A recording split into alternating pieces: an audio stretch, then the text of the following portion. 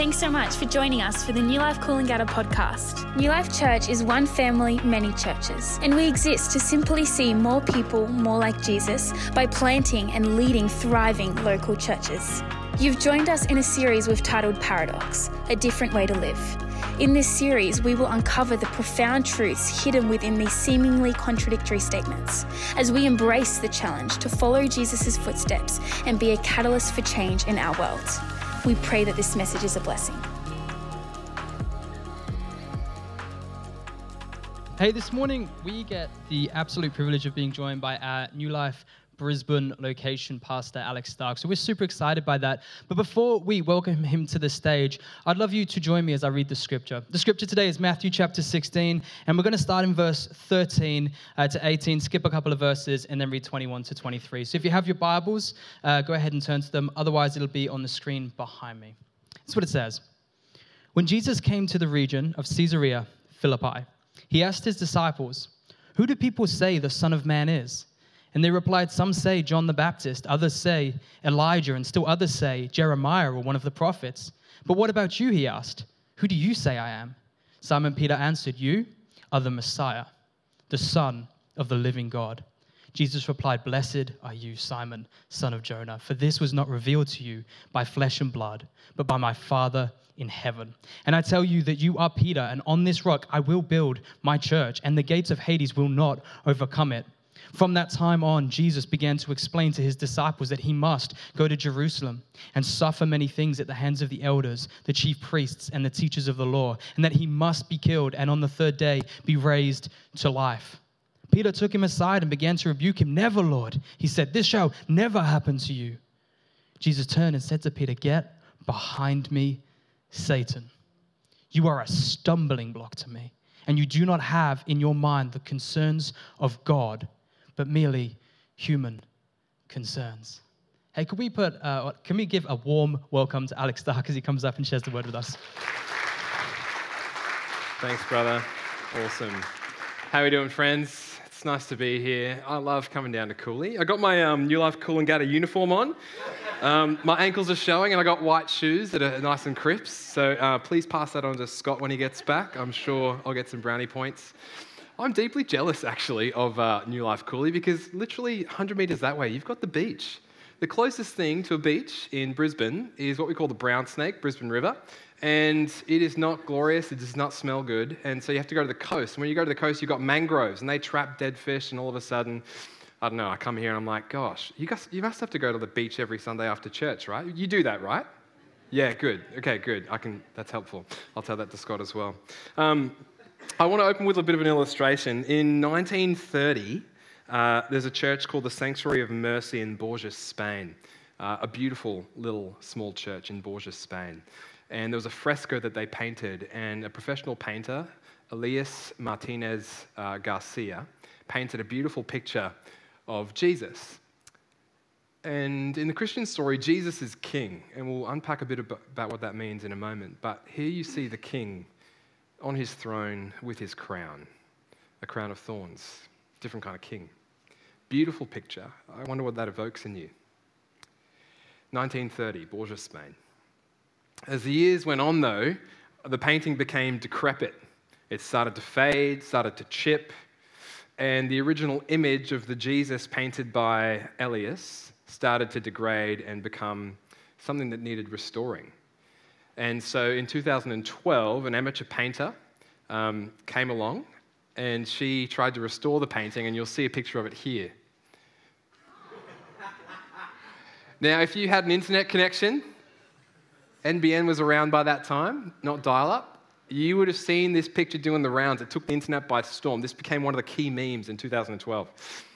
And originally, the painting by Elias on your left, the Latin term they used to title the painting was Ecce Homo, behold the man. And indeed, behold the man. What a stunning painting of Jesus.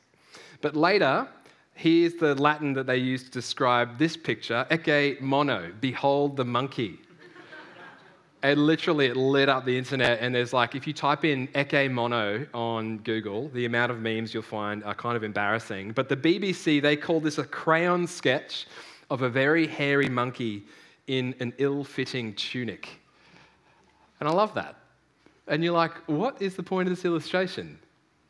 Well, I think here you've got an image that grew degraded over time, got restored by someone who didn't see the original image, and people laugh at it. And I think actually the church finds itself in a similar situation today. And I think that the church finds itself in a similar situation today where people are walking away from the church disenchanted, or people are looking at the church laughing, not because we've been faithful to the original image of Jesus that he gave us in his life, but actually because we've forgotten the original image. And when you forget the original image, Jesus' life, Jesus' death, Jesus' resurrection, then we start to project onto him all of our amateur definitions of what God might be like, and we settle for a poor image of him and a worse life for ourselves, and that results in the world looking at us being disenchanted or thinking of us as humorous and domesticated. But here's where we're going as a church. What would it look like to come back to the original image? What would it look like to be obedient to who God's revealed himself to be in Jesus Christ? Now, for this reason, we're starting a new series today called Paradox, a different way to live. The Oxford English Dictionary defines paradox, you'll see it on the screen behind me, as a seemingly absurd or contradictory statement or proposition which, when investigated, may prove to be well-founded or true. And I think we've all had that experience, whether you're new to faith, whether you're exploring faith, or whether you've been a Christian for a long time, you would have had the experience of thinking at first glance, oh man, Jesus is kind of cool. You know, if I come to Jesus, I get meaning, I get life, I get joy, I get peace. But then you dig a bit further in the Gospels and you actually read Matthew, Mark, Luke, and John, and they start to report the claims that Jesus made and some of the teachings that he had. And you read these words: die to live. To be the greatest, you must become the least. Turn the other cheek and pray for your enemies. If you want to win, lose. In fact, take up your cross. Peter, get behind me. You do not have the concerns of God in mind, merely human concerns. I've got a different trajectory, a different kind of kingdom. It's a paradox. And at first glance, you think, gosh, that's counterintuitive. In fact, you read those words, and even Jesus' brother James, who wrote a letter at the back of the New Testament, he said something like this: if someone takes your coat, give them your other coat. And you're thinking, are you kidding me? Right? Like, I think Christians in the modern world, we read that, we're just like, what an absolute show of generosity. I'm so glad the early Christians might have done that. You know what I mean? But we think it's absurd. It's counterintuitive. It's costly. But here's the deeper truth. If you've tried it, or you've met a Christian who might be decades along in their apprenticeship after Jesus, and they model something of his life that's so captivating and magnetic, actually, you know it's a paradox. It's not a contradiction.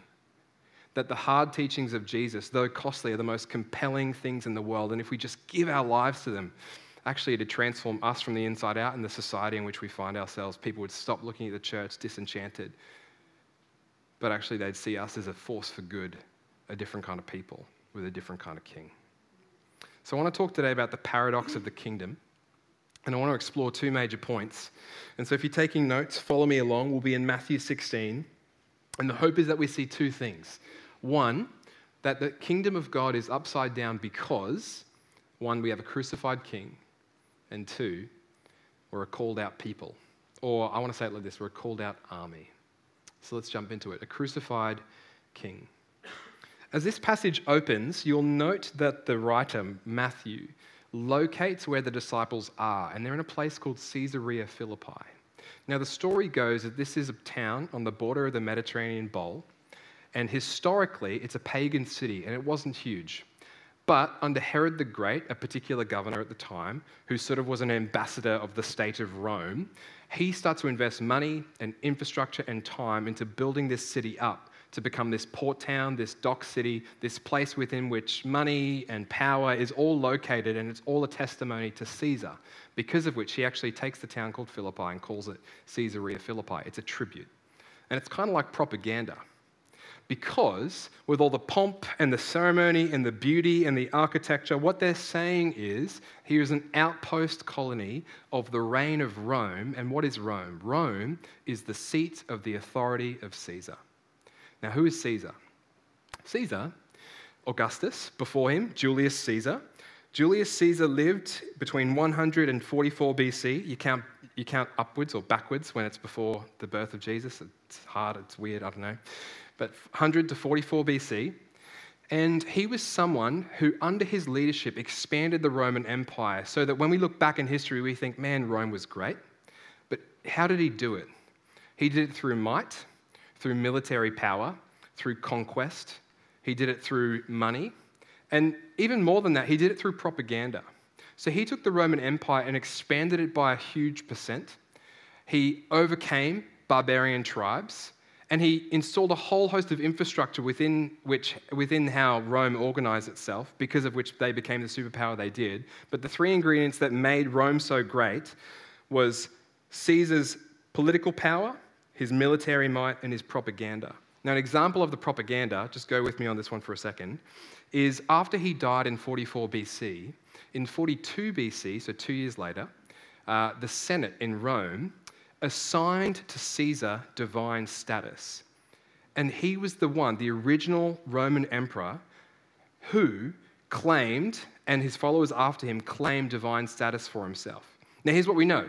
Was Caesar a god? No. So why did they claim this?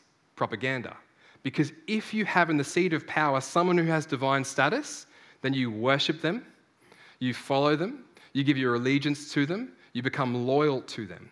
And Caesar created an empire much bigger, much worse through power, through might, through propaganda, and therefore everything he inspired in his followers was a result of his command, his intimidation, and his conquest. And here you have Peter, a follower of Jesus, stand before Jesus, and Jesus says, "Who do you say I am?"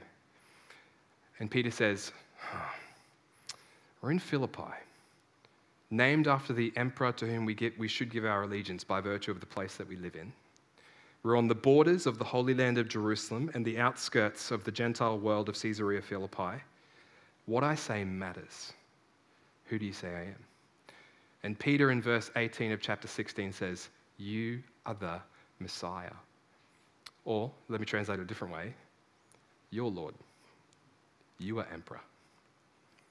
And this is why it's interesting, because right now you've got a clash of kingdoms. On the borders between two different cities, Peter ascribes to Jesus the title that Caesar made propaganda about himself. And then Peter says, with this hope in his heart that maybe he'd liberate the people of Israel, "You can't die." And then Jesus takes the title, says, "Yes, I am the king, therefore Caesar is not. But here's the kind of kingdom I'm going to have." And that's why he rebukes Peter and says, "Get behind me, Satan. The kingdom I have will not be achieved through might, through conquest, or propaganda." So what will it be achieved through? Sacrificial, costly love, resulting in me ascending a throne that looks like a cross, because of which I'll reconcile all people to myself. Napoleon Bonaparte, who was himself an emperor of what was before then the French nation state, he put it like this. He said, "Alexander, Caesar, Charlemagne, and myself founded great empires. But upon what did these creations of our genius depend? Upon force. Jesus alone founded his empire upon love, and to this day, millions would die for him." Crucified king. No king like Jesus. And when Jesus stands in Caesarea Philippi and says, "Yes, I'm the king, but here's the kind of king I'm going to be," here's what it shows us. Whereas every other king in this world, who Caesar embodied so perfectly, will command our worship, Jesus inspires it. Whereas every other leader in this world, because of which we give our loyalty, maybe because of the place that we live in or the organization of which we're a part, or whether they're a leader in our world in any kind of way, they will demand our loyalty. Jesus just evokes it by the way he lives his life on our behalf and reconciles us to himself. Which means, because we have a crucified king, that should really inspire our worship. Where Caesar commands, Jesus inspires. Whereas Caesar makes us oblige our worship and our loyalty and allegiance, Jesus overwhelms us with his love. The illustration I want to use for this is I don't know if you know this, but crocodiles, when you think of a crocodile in the game Snap, I don't know if you know this, but like the amount of power a crocodile has in its jaws is actually quite scary. By nature, they can amass multiple tons of power to devour their prey. And, all the Steve Irwin fans in the room, eat your heart out. Like, you watch these things, it's scary. They're monstrous. And they can grow, to be over 3, 4, maybe even 8 meters long. But mother crocodiles, when they're in breeding season, and once their little babies have hatched, are they eggs? I don't even know. Probably eggs, reptiles. Yep, grade 3. We're there. But what they can do is they grab their young ones in their jaws. And the way they transport them from one home to another is actually in the same jaws that are very unsafe. And what you see in a mother crocodile is, I think, what we see in what Jesus has done as our crucified King, that by nature, powerful, scary, dangerous, holy, distant, big, but by character and by mission, near, close, loving, kind. When I first became a Christian, I remember thinking, you know what you could do, God? Because of who you are in your nature, you could just command my worship, right? Like he could rock up, speak from the sky, worship me. I'm God, you're not, read and weep, cards are on the table, peace out, right? But then you open the Gospels and you see this man and you see the way he interacts and he says, yeah, I'm the king. Let me show you. I'm a crucified one. Why? To reconcile us to himself, to take his holiness and bridge the gap between him and our sin and make it real so we could step into a relationship with him. It should inspire our worship. So when we worship in a few moments, let's have that image in mind, and we'll come back there at the end. We often too become like what we worship. And what kind of people does God want us to become?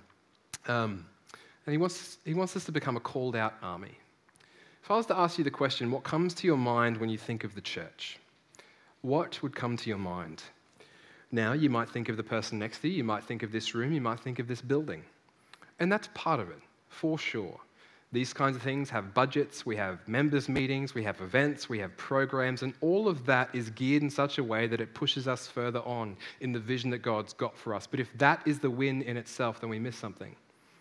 Here in this passage, Matthew 16, verse 18, Jesus says to Peter these words. Peter has just made the confession that Jesus is Lord, and Jesus says in response to him, awesome, and I tell you, Peter, you are Peter, and on this rock I'll build my church. Side note here, pause for a second. There's two ways to interpret this passage. There's the Catholic way and the Protestant way. And we love Catholics, we think we're all Christians, but there's something to note here. What Catholics do with this passage is they take this and they say, therefore, Jesus is saying Peter is the person on whom he'll build his church, because of which what's important in the Catholic Church is that there's always someone who apostolically succeeds Peter. So you've got Peter, then the guy after him, down to the Pope that we've got today. Apostolic succession. Peter is the person. We build the church on the person. That's one way to interpret it. The other way is to take verse 18 and see Jesus doing this thing, saying the confession that Peter made about Jesus being Lord is the thing on which he builds the church. And we as good Protestants in the room would say, actually, that's what we think he means. That it's the confession that Jesus is king, Caesar is not. Not a person, but Jesus, God in the flesh, is the king, and that is the thing upon which Jesus builds his church. And good news, the gates of hell won't prevail over that. So I was in Rome recently. Don't travel heaps, but I was. And one of the things I found fascinating is that the basilica, the church that houses St. Peter's bones, is used more as a site for tourism today than it is as a house of worship, which is its own kind of worship, let's be honest, but used more as a site of tourism than it is a house of worship, which should raise us questions in our mind around what we think the church is, what its witnesses in the world should be, and what we want to be together as the people of God. Side note, come back. So, verse 18, you are the Christ, the Messiah. Jesus says, on this I will build my what?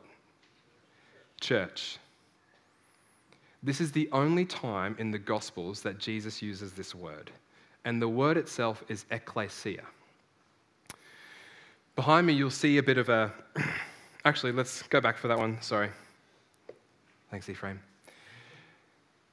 An ekklesia, it takes one Greek word, kaleo, adds a preposition on the front, ek, and it's a word used by Jesus to describe what is another way to translate a gathering or a called out people. Now, if you know Michael Hands, our lead minister, you would have heard this before. But the thing Jesus casts vision for here is not a building, it's not a seat, not a pew, not a small group, not an event, not a program. It's a movement that has no bounds, isn't marked out by geopolitics, isn't marked out by denominations. It's a movement of people inspired by the Spirit of God, looking at their crucified King, living lives of costly sacrifice for the sake of their neighbor. That's what Jesus envisions here. But here's what we do. Go to the next one. Thanks, brother. Here's what's happened throughout history.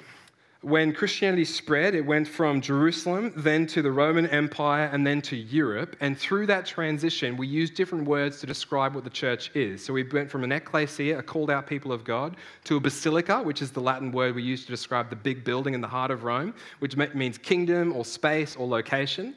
And then it gets to Europe. And in Germany, the German word for church ended up becoming Kirche. And Kirche is a meeting place or a building. And here's what happened over history. We took the called out vision of the army of the people of God and we domesticated it. And we take the German word Kirche, from which we get our English word Kirche, and we assume that when Jesus is talking about building the church, he just wants to have really good buildings with really good programs that we can really rely on. But that was never the vision in the first place. Now, here's what happens when you domesticate the church. You institutionalize it. And when you institutionalize the church, here's what you lean towards doing when you think of the church in your imagination. You want to protect it. You want to consume it. You want to settle. And you want to domesticate it. Now, let me go into that word domesticate. Kath and I, we recently got a dog. His name's Jack. And he sucks. Gosh, he's just a lot of work. I need to be honest about that. But something that's happened over the years, I don't know if you know this, but I think the DNA of dogs, they share 66% of wolf DNA. And you're like, well, why don't they bite me? Why don't they rip my head off? Why don't they eat me as their prey? And the reason is because of selective breeding. Over the years, dog breeders have selected traits in particular dogs because of which, after they breed the right parties, they get the right things out of them. And over the years, dogs have gone from these big scary wolves now to being these like beautiful, cute, maybe not so much, but meant to be cute, things we can put in our laps. And here's what dogs don't do, unless they're pit bulls. We'll talk about that later. They don't scare you. They're not a threat. We make memes about them. And they're cute and cuddly. When Jesus envisioned the church, he didn't envision something that was selectively bred by anyone else other than him. That's now become domesticated and cute that the world sort of laughs at and Satan definitely doesn't get scared about. It's not what he pictured. But when you domesticate the church, you institutionalize it, which means you consume it, you try and protect it for what it is, and we start to take for granted all the beautiful things we get to experience as an institution, but even bigger than that, more than that. The second thing that happens is we start playing the wrong game. Now, growing up, I used to play soccer. And sometimes on Australian sports fields, to maximise the economy of the field, you've got two kinds of goalposts that they put in the same space. I'll show you what I mean. In AFL sort of language, or like even NRL, you've got like two big posts with a crossbar. You know what I'm talking about? Yep. Sport analogies are not my thing, so just roll with me here. I need your grace. But you've got a crossbar, and the goal of the person converting the goal is to kick the ball over the crossbar. But sometimes on the same sporting fields in Australia, they'll also have a soccer goal as the underneath part. Now imagine you've got two teams on the field. One team thinks they're playing soccer. Both teams think they're playing soccer, but both of them mistake what goal they're meant to kick. And so one team is constantly kicking along the grass underneath the flat bar. And every time they score, they're like, yes, I got a goal. They did get a goal. But the other team comes along and they're kicking, and they're thinking actually that they've got to get it over the crossbar. So they start kicking over the crossbar. Who would win? Team one, right? Because they have the right goal in mind. And here's what we do as Christians when we have the wrong goal. We start trying to play the game where we try and protect the institution of which we're a part, which usually looks like us trying to contend for our religious liberties in the political sphere. Oh, we want the freedom to gather. Oh, we want the state to uphold our ability to have Christian schools. And man, we don't want the state to impinge upon us gathering as God's people. And and we start to play what some writers have called a culture war. And we assume that the government we're in exists to protect the institution we've become as a church.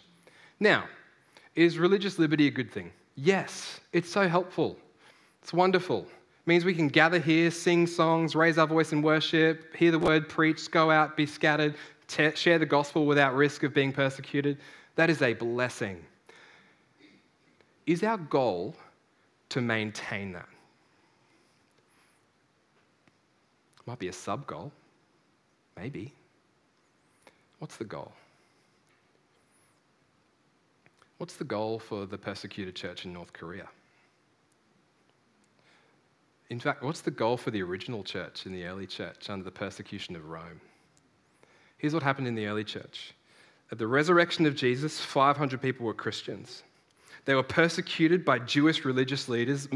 The one who we'll read in a moment, his name was actually Saul, who became Paul. They were persecuted.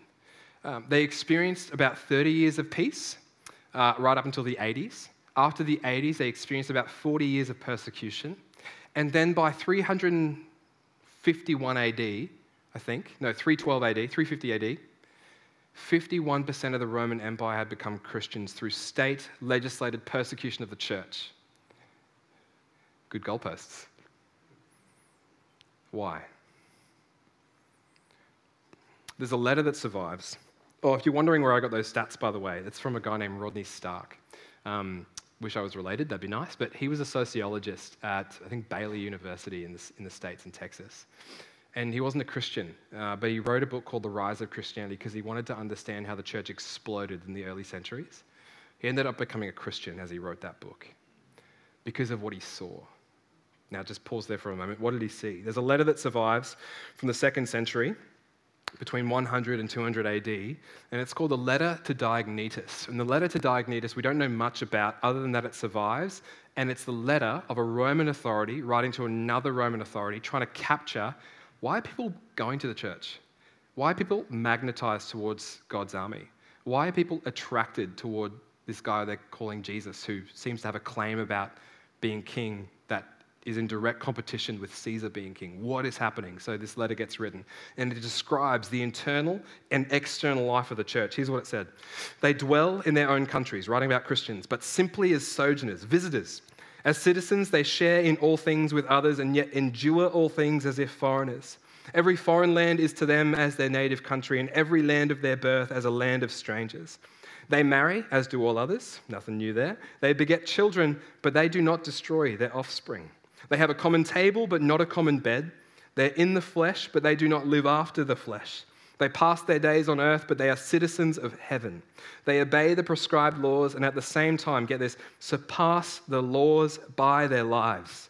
They love all men and are persecuted by all.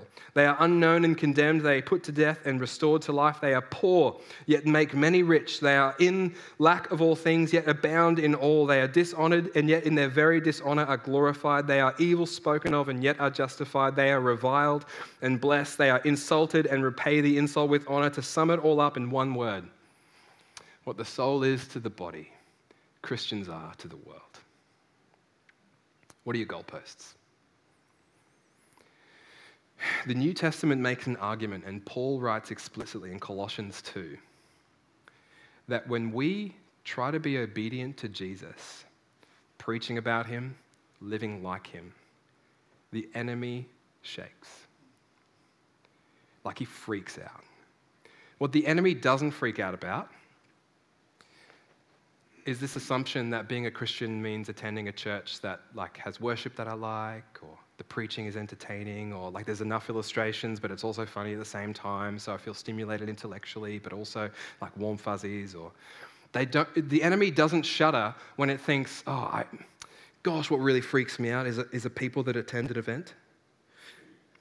The enemy doesn't shudder when it sees modern Christians trying to get our government to approve of our morality, of our ethics. Doesn't shudder. Wrong goalposts. But listen to this. Paul writes, Colossians 2, verse 13 and onwards, when you were dead in your sins and in the uncircumcision of your flesh, God made you alive with Christ. He forgave us all our sins. Praise God.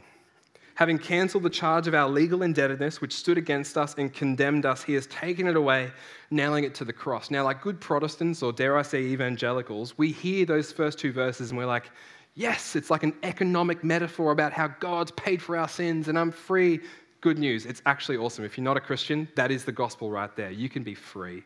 God can pay your debt. You can walk in relationship with him, not because you merit it by your performance, but because you receive it because of his.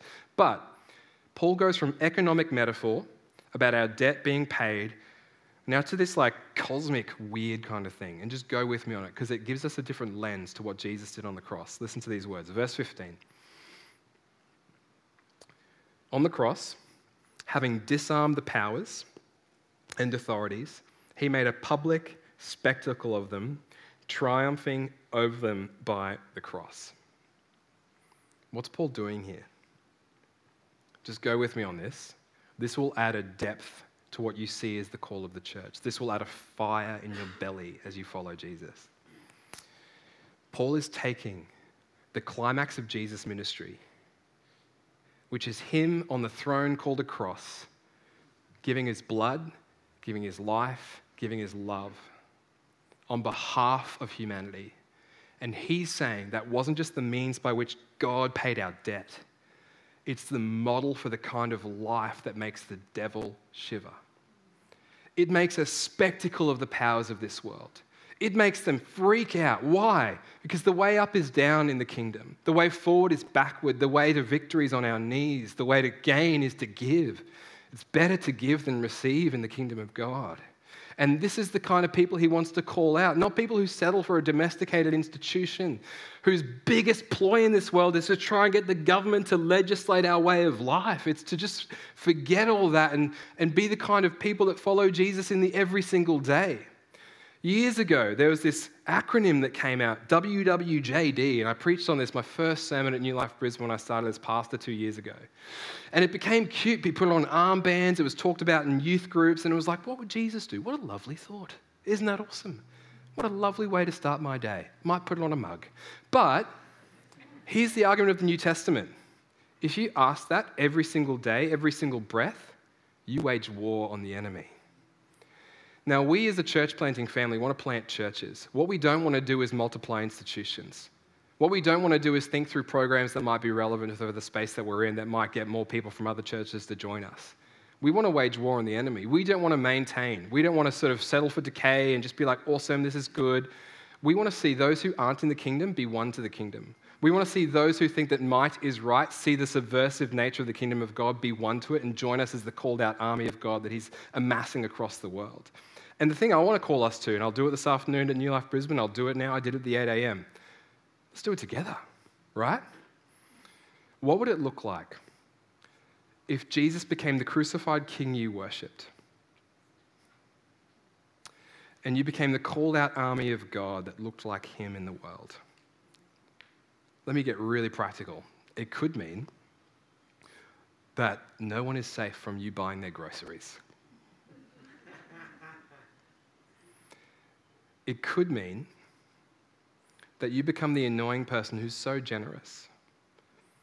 It could mean that the neighbor that lives next to you, who they come home from a busy work week, they drive through their driveway into their carport and up the stairs without being seen. It could mean that you're the annoying neighbor that interrupts them before they try and sort of cloister themselves off from the world. Why?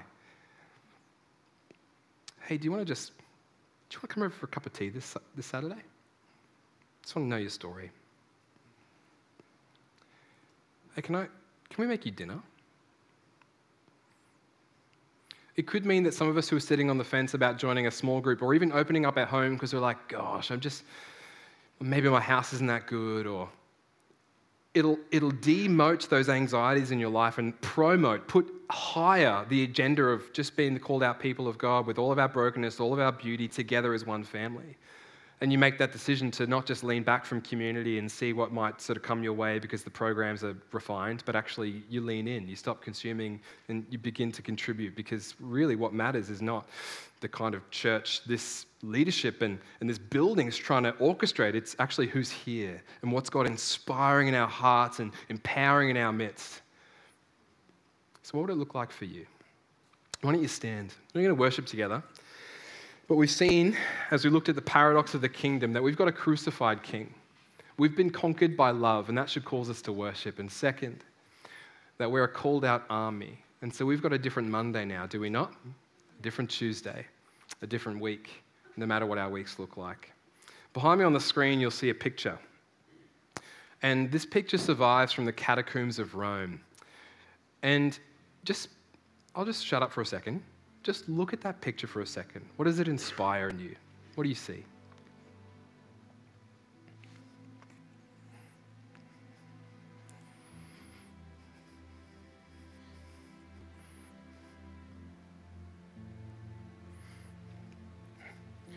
I think the thing that I see the most is the donkey's head. So what's going on in the picture? The Greek text there says Alexamenos worships his god.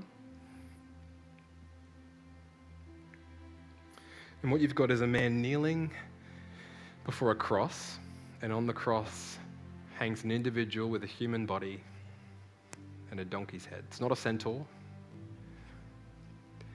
Now, cool thing. This is from the Roman catacombs, and it survives as a piece of graffiti from the early centuries of the early church. Historians know when to date it, but they don't know who did it. And the reason why is this. They don't know whether this is pagan, non-Christian leaders drawing graffiti to pay out what Christians worship, or whether it's a faithful Christian using picture form to detail the absurdity of our God. Isn't that cool? The fact that God would take on flesh and put himself on a cross, what does that inspire in you? If that purely becomes a description of what this guy did in history, it'll mean nothing to you. But if you sit here today as a Christian and you say, actually, he did that for me, that'll inspire your worship. So we're going to worship now. And my ask would be this. Maybe we close our eyes, we posture our hearts, but we're going to worship the King. And there's no other King like Jesus. What would it look like for you to say, even just in the quietness of your own heart right now, thank you for doing that for me. I worship you. We're going to have people prepared to pray for you down your front right by the cross. If you want to just come and worship our King together, receive prayer for anything you're going through in life at the moment, please do. In the meantime, let me pray for us as we step into worship. And we're going to sing All Hail King Jesus. I think we'll have a new depth to what we say when we say that in this next song. Let me pray. God, you are good and you are God. And God, you are Jesus. And God, you're crucified. Thank you that you didn't stay dead, but you rose to new life that you might meet us by the Spirit. Father, would you inspire us? Thank you that you have. And Lord, we just repent for all the times in which we've gotten too familiar with the absurdity of your cross. We repent, Lord, for taking for granted the wonder of who you are and what you've revealed about yourself. And Father, we just say we will give you our allegiance as our crucified King. We will walk in humility. We will step into the upside down kingdom for our joy, the blessing of the world, and the glory of you. So Father, might our worship bless you right now. Would you inhabit our praises with your Spirit? We love you. Amen. Thanks again for listening to the New Life podcast. If that stirred something within you or you would like prayer, you can head to church.nu/prayer or contact us through our Instagram or Facebook page. We pray that you have a great week. Be blessed.